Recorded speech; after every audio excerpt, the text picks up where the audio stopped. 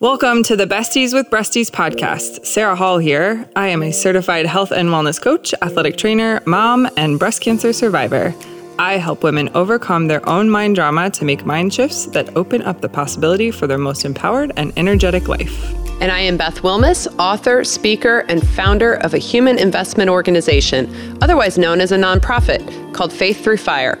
Our mission is to reduce the fear and anxiety that breast cancer patients feel and replace it with hope and a path toward thriving. This podcast is about our experiences with breast cancer and life after as young survivors and moms.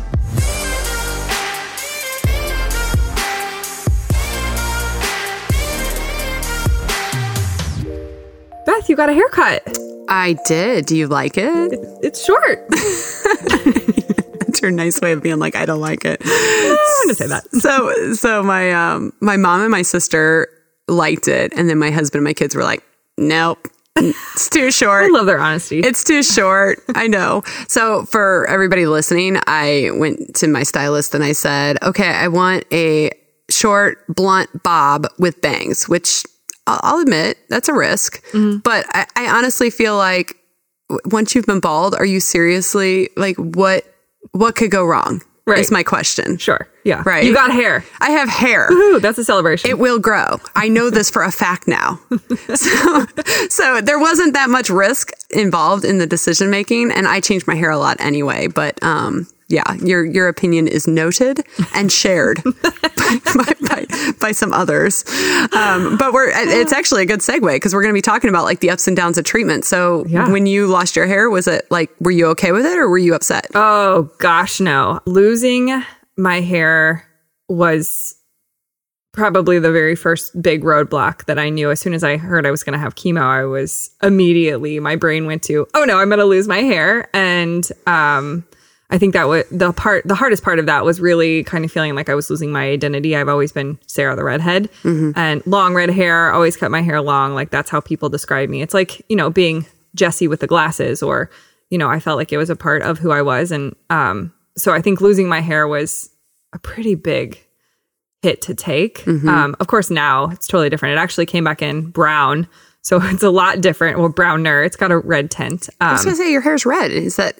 Do you use color? No, Sarah, your hair is still red. Okay, well, it is much browner than it was before. I didn't know you before, so I couldn't say for certain like how much less red. But thanks for helping my ego. Yes. But yeah, no. Now it's definitely like I have hair, so like what could go wrong? Right. Yeah. No, I totally, I think that losing your hair is one of those things. So I don't know what you did, but so my doctor had said, okay, it's probably going to start falling out after the third treatment. And that's exactly what happened. And so, you start finding the hair on the pillow or in the shower and you're like, it's happening. And so then it's like, do I get out in front of this and just, shave my head? So I don't know how you did it, but I stair-stepped the approach. It's kind of like quitting smoking, right? Like first you kind of like do it in steps to make it easier. So it helps your heart. Like, you're not like just, I don't know, cold turkey is really difficult. Cold turkey is really difficult. So first thing I did was I cut all my hair off into a pixie, which for me was not a big deal because I had done that before cancer. So to cut my hair down into a pixie was not a thing for me. But then, so I cut it into a pixie and maybe I got another week out of that before I was like, it's time. Yeah. And so, my husband was like, just let me know when you're ready and I'll take my clippers to you. And, I remember like walking around the house, like doing things and thinking I should just rip the Band-Aid off and do it. Like I just needed to. So I went and found him and I'm like, I think it's time. And so we did. The kids were at school and we went into the bathroom and we tried to have fun with it. I mean, he gave me like a faux hawk. Because when else are you going to do that, right? Right. So he gave me like a faux hawk to begin with and we took pictures and, he did it for me. And the funny part that I remember out of it, I took a picture of us doing it. And if you look at the picture, what cracks me up about it is he and I look like twins after. Because he doesn't have hair. He has no hair. Nice. And then I had no hair. I mean, it was like ridiculous. We were joking that we should go as each other for Halloween. Oh, that's awesome. Yeah. See, so you just make the best light out of the situation. I mean, you kind of have to. There's no other, and then, once you get used to it, it's okay. So how about you? Like, how did you get rid of your hair? Yeah. So it was summer. So the beginning of summer. And I remember I think it was my nurse navigator said, like, basically at the 14-day mark, you're going to start losing your hair. And, I held on to hope for all of those 14 days. Maybe I'll be that 1% that doesn't. Maybe I will. And then it almost like clockwork, like on the 14th day, brushing my hair, it was coming out in like clumps. Ooh. And we were driving around with our windows open. And it was literally just like flying off of my head. Oh. And I remember the very last day that I had hair, I actually took pictures because we were out picking strawberries with my family. And I had like little pigtails that I was just afraid that somebody was going to, like my kids, were going to grab them and just like pull all my hair off. So I think it was that night, my friend, who is actually now my babysitter and love her dearly, she told me from the get-go, like, hey, I'm going to come shave my head with you whenever you're ready. So she came over. It was like 9:00 at night, and my husband, we had to go buy clippers specially. And she came over and we shaved our head in the bathroom, and she's like, I'm so excited for my little kids to wake up in the morning and be like, Mom, where's your hair? I mean, she had long hair. But I guess, and I didn't mention this, I did, right before I started chemo, I cut my hair off. I had really long hair. Like, it was down to the bottom of my rib cage, and I had cut it off to donate it to Wigs for Kids because I knew I wanted to do that, and I had long hair. I didn't want it to go to waste. And don't you think that there's something that is cathartic about finding purpose in something that you have to do that's difficult? I mean, it's like, okay, I have to do this hard thing, but I'm going to try to make something beautiful out of it. Yes. Yeah. I had, like, my hair is so, you've seen it. You've seen it. It's fine. It lacks a certain essence that I wish it had. Nobody wants my hair is my point. So if I could have donated it, I would, but my hair was already too short. But I was going to ask you, did you always have short hair? Yeah, I've almost always had short hair. Got it. I am a 90-year-old trapped in a 40-year-old body. That's so cute. You and your long sweater over there. My cardigan. In August. My cardigan. Yes. It's chilly in here. So in our last episode, we talked about how we found out we had cancer, the importance of listening to your body, and then the choice that we each had to make on whether we wanted to get better or bitter. So even if you do decide you want to get better, you need to be prepared for the ups and downs that are inevitably going to come during the treatment process. So that's what we're going to talk about today. We're going to talk about the highs and lows of cancer treatment and how to prepare yourself mentally so you don't crumble. Exactly. So before we continue, let's hear from one of our sponsors. Do you ever get to the end of the month and wonder where all of your money goes? Like many others, you have made money mistakes. Are you living paycheck to paycheck and don't know what to do or how to save?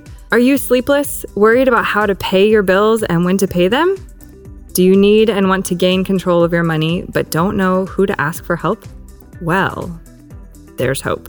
Meredith McVeal is a Dave Ramsey preferred money coach and can guide you from financial overwhelm to financial peace using a series of simple and proven steps. With her expert advice, you will learn how to cash flow your income, pay off credit card, medical, or student loan bills, and save and invest in your future. Additionally, Meredith is a 2-time breast cancer survivor and deeply understands the overwhelming weight of the disease and the costs that go with it. Stop the endless worry and anxiety around your hard-earned money and call Meredith today. The first step is to schedule a phone call at ramseycoach.com/Meredith. That's ramseycoach.com/Meredith or call 314-724-1043. All right, so we're back. Let's talk about the emotional roller coaster that is cancer. Yeah, so you mentioned that you had a lot of emotional highs and lows when you went through treatment. Like, tell me about that. Yeah, there was, I think, something really big to remember. One, everybody's situation is unique. I, in particular, was postpartum. So imagine yourself postpartum, all the moms out there. You're already highs and lows. Luckily this wasn't my first, so I kind of had an idea about what to do with my kiddos. But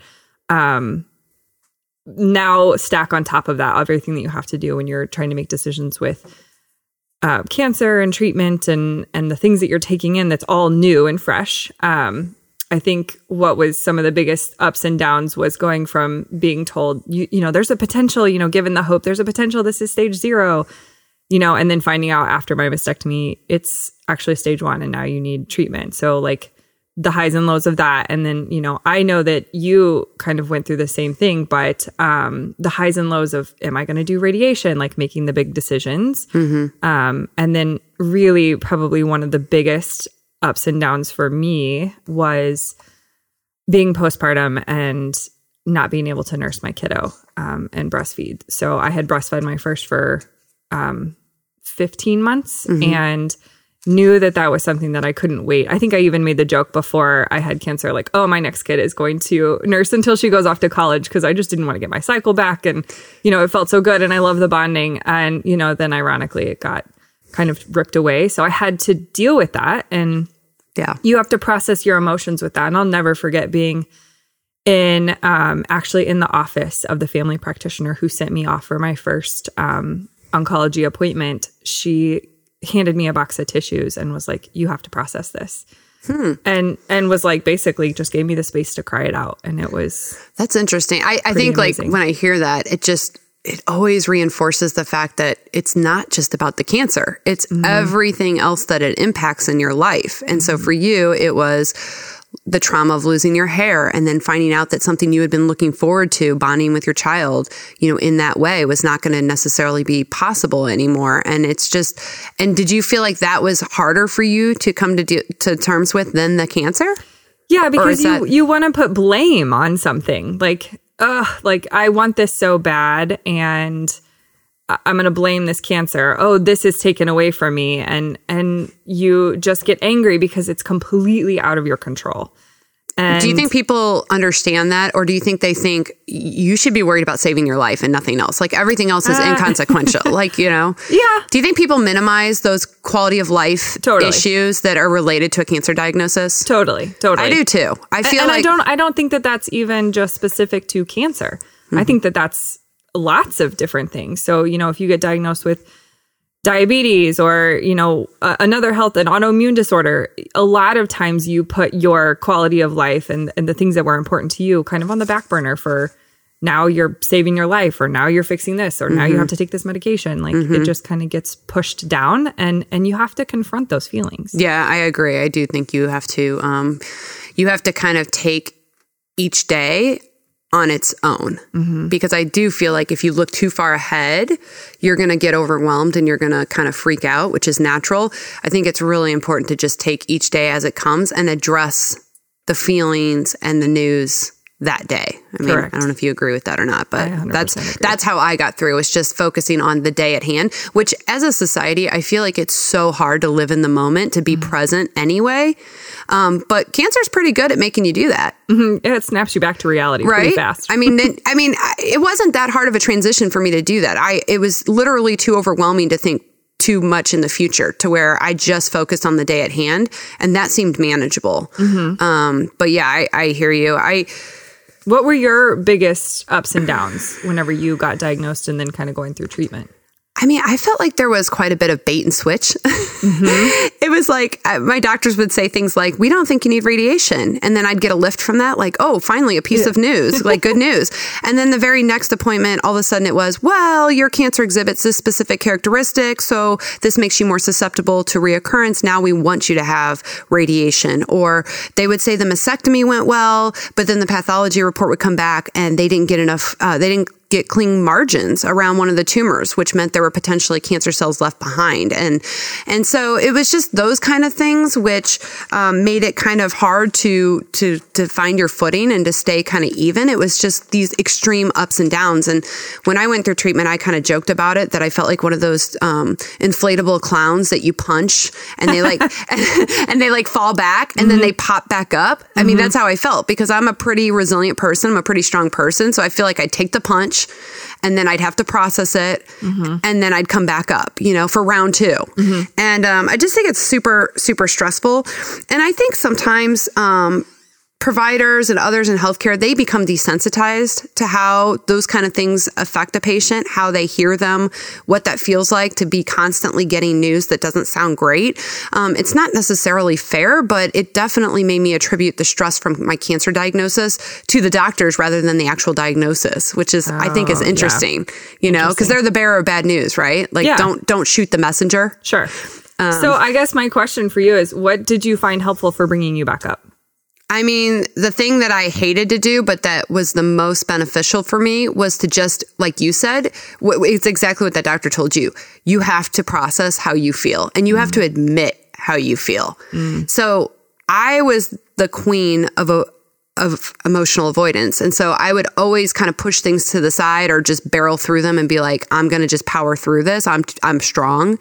But I realized in this circumstance that wasn't going to work. And so I really had to come to grips with the fact that every time I got hit with news that upset me, I had to acknowledge the fact and kind of, I don't know, for lack of a better word, honor the feeling and say, and legitimize it. Like, this is, of course you feel this way. It's almost as like being nice to yourself, you know, like it's, of course you feel this way that you just got this news. Who wouldn't feel this way? It's okay that you feel this way. And it's okay that you're sad and it's okay that you're scared. And this is expected, you know, but then I would also kind of talk myself out of my own funk. I would say, you know what, though? What did you expect? Did you think life wasn't going to hand you curveballs? Did you think you were going to go through your entire life without adversity or some sort of setback? No, I guess not.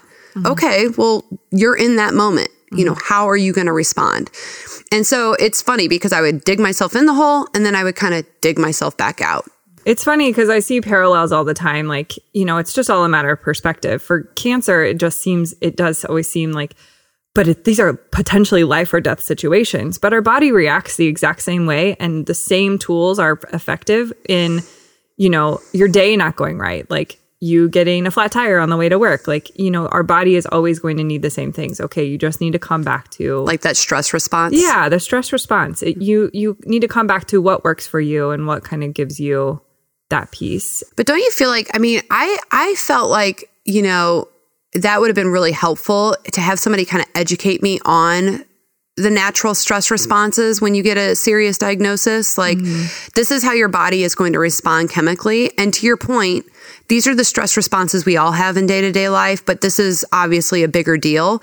And these are the ways that you can kind of mitigate that stress response. You know, I almost feel like if I had known that it was normal and to expect those emotions, that it would have helped me kind of navigate those waters better instead of me floundering around and trying to figure it out myself. I mean, I think that's why we're doing this podcast now, is to try to maybe help somebody figure these things out sooner than you and I did.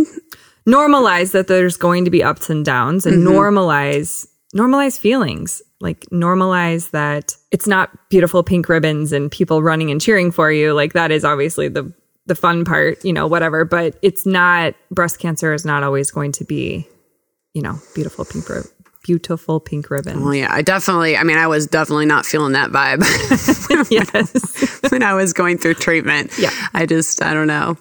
So, okay. Before we move on, guess what time it is? Boobs in the news. It's time for Boobs in the News. Okay, so in case you missed our first podcast, Boobs in the News is a fun segment where we read funny tweets from real people or ridiculous news stories. So let's do that now. All right. Boobs in the news. Boobs in the news. Boobs in the news. So I've read this and you haven't. I just thought it was kind of funny. You're going to get an authentic response right here. Okay.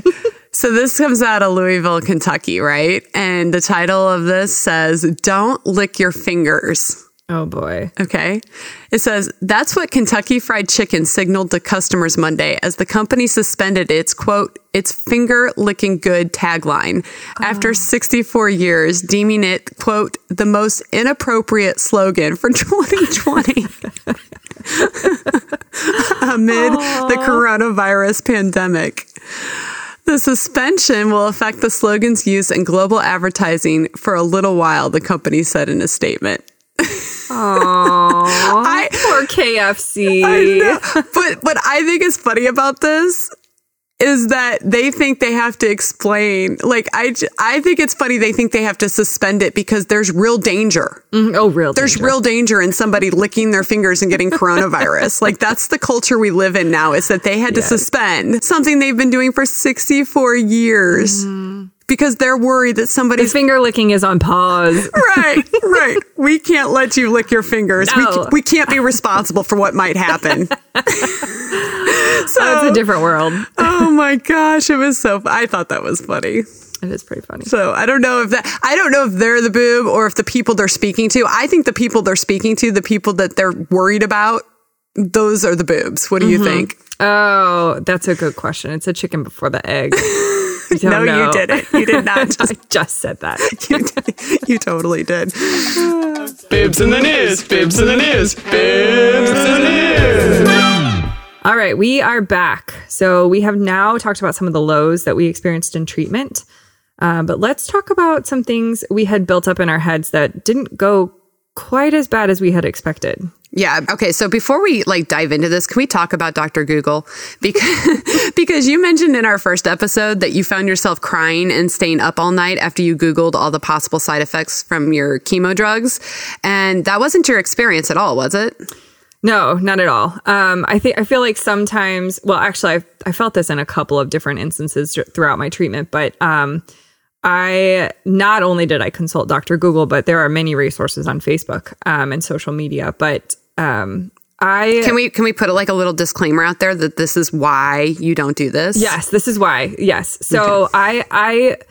I built up the bad scenarios in my head quite a lot, which what I heard later on down my road is in counseling that is called catastrophizing. Catastrophizing. That's the long word. Can you tell you and I have done therapy? We both know all the terminology. We know all the terms. So catastrophizing, it's the same thing as, bringing home your new baby and laying them down and thinking about, oh my gosh, that blanket's too close. Like they could put it over their face or just basically coming up with all the bad things that could happen. So that's catastrophizing. So me Googling and me searching out social media for all the things that could go wrong in the situation was me preparing for catastrophe so that I could set up my expectations. And then was always, and in every situation, pleasantly surprised when things went so much better. So I had these images of myself being horribly bed-stricken for days and not being able to eat anything and just throwing up all the time. And in reality, I think I was waiting for the foot to drop every time I got home from each chemo treatment. I had 4. And then it never did. And then, I was all done. I'm like, oh, really? That actually wasn't quite so bad. And I'm not down. Obviously there are some women that have some awful experiences with chemo, and I think just normalizing the effects that everybody is going to experience it differently. Yeah, I think that's true. First, because you had 4 rounds of chemo. This is sad. I don't even know how many I had. I don't know if 20 is the right word. I had a lot. I had 4 of the AC, and then I don't know. It was up there. It was 12 weeks of something else, and then the AC. This is also really, for our listeners, if you are just starting your journey, this is also really good to remember. It was a lovely reminder. Just yesterday, I was texting with somebody who is my mentee, and she had something that was going on with her reconstruction. She's a couple weeks out from her reconstruction surgery. And, I was thinking gosh, I do remember that. I remember how uncomfortable that was. But I think what is cool about what you just demonstrated there is that when you're in the moment, it seems like I will never forget any part of this. But it's like childbirth. It is. Once you're out from it, it's oh, that sucked when I was in it. But what's really indicative of that is when we talk to our 20-year survivors. Yeah. Because their biggest worry is whether or not they're going to be able to remember every piece of somebody's journey just starting out to support them, because that's how far removed they are from it. That's not the primary focus of their lives anymore. So to piggyback on that. Yeah. But yeah, you're right. You're right. And everybody's experience is going to be different. And I had some chemo treatments that were not fun. But I think that there were, to your point, other parts of treatment that other people had said, oh, watch out for this. And then that wasn't my experience at all. Yeah. Even just little things. Yeah. Yeah.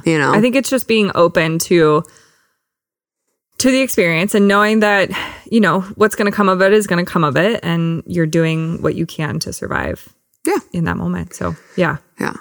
So what do we want people to know that are listening right now regarding the ups and downs of treatment? I think the biggest ups and downs to realize is to normalize that those are going to happen. Just like in normal life, even outside of treatment, ups and downs happen. Even after treatment, ups and downs are going to happen. You confronting those feelings and naming them for what they are, and then putting them aside, not stuffing them down to wait for them to all bubble up and bubble over like a pot of water. But to see them, name them, feel them, and then come back. Yeah, I agree. I mean, I basically feel the same way that you do. I think that it's just going in with realistic expectations and knowing that cancer, like life, is not linear, but rather just ups and downs. And so if you go into it knowing that, then, to your point, there's benefits and there's negatives to being overly optimistic or overly pessimistic. So I think it's just going in with realistic expectations and understanding that you are going to have those ups and downs, but then equipping yourself emotionally to handle those, to have a game plan for what am I going to do when I hear something that upsets me? How am I going to acknowledge it? How am I going to move past it? That's something that I really wish people would have told me when I was diagnosed, that cancer is often just as much an emotional battle as a physical one. And so, And so if you can kind of acknowledge that fact and then put coping strategies in place that are healthy for you, I think that would be really good. So obviously being diagnosed with cancer is super stressful, and hopefully today's show did something to prepare you for the ups and downs of treatment and to encourage you that your feelings have been shared by literally every single cancer patient ever. Yep. So simply having realistic expectations will help you weather those situations so you won't be surprised. And secondly, don't Google. Don't do it. Yeah. My husband had a friend who was an oncologist at Mass General, and the first thing she said to me when I told her about my diagnosis was, Beth, whatever you do not Google. So one of my chemo drugs, there was a percentage chance, and of course they don't tell you the percentage chance when you Google, but there was a chance that my hair wouldn't come back. And when I saw that, I was like, my life is going to be different forever right now when just knowing that I'm getting this chemo drug. So don't go down that road. Yeah. There's a lot of misinformation out there. And so we'll talk more about that, but do not Google. So before we kind of wrap up, let's go to our second sponsor. We all want to stay safe and stay healthy during the pandemic. RX Outreach can help. RX Outreach is the nation's largest nonprofit mail-order pharmacy, and they have helped their patients save over $662 million in medication costs. They keep it simple so you don't need to worry about coupons or promo codes. They even offer free standard shipping. I love that each bottle cap has their motto, honoring God by serving others on it. Check out their website to see their amazing prices, especially if you know someone with an allergy. They offer 2-pack epinephrine auto-injectors for $30. rxoutreach.org. Earlier in the broadcast, I said my husband's friend, who was an oncologist at Mass General, gave me 2 pieces of advice. The first was not to Google, and the second was to find a provider that I liked and didn't mind being tethered to for the next 10 years. Next time we'll be discussing finding the right provider for you. All right, until next time, guys.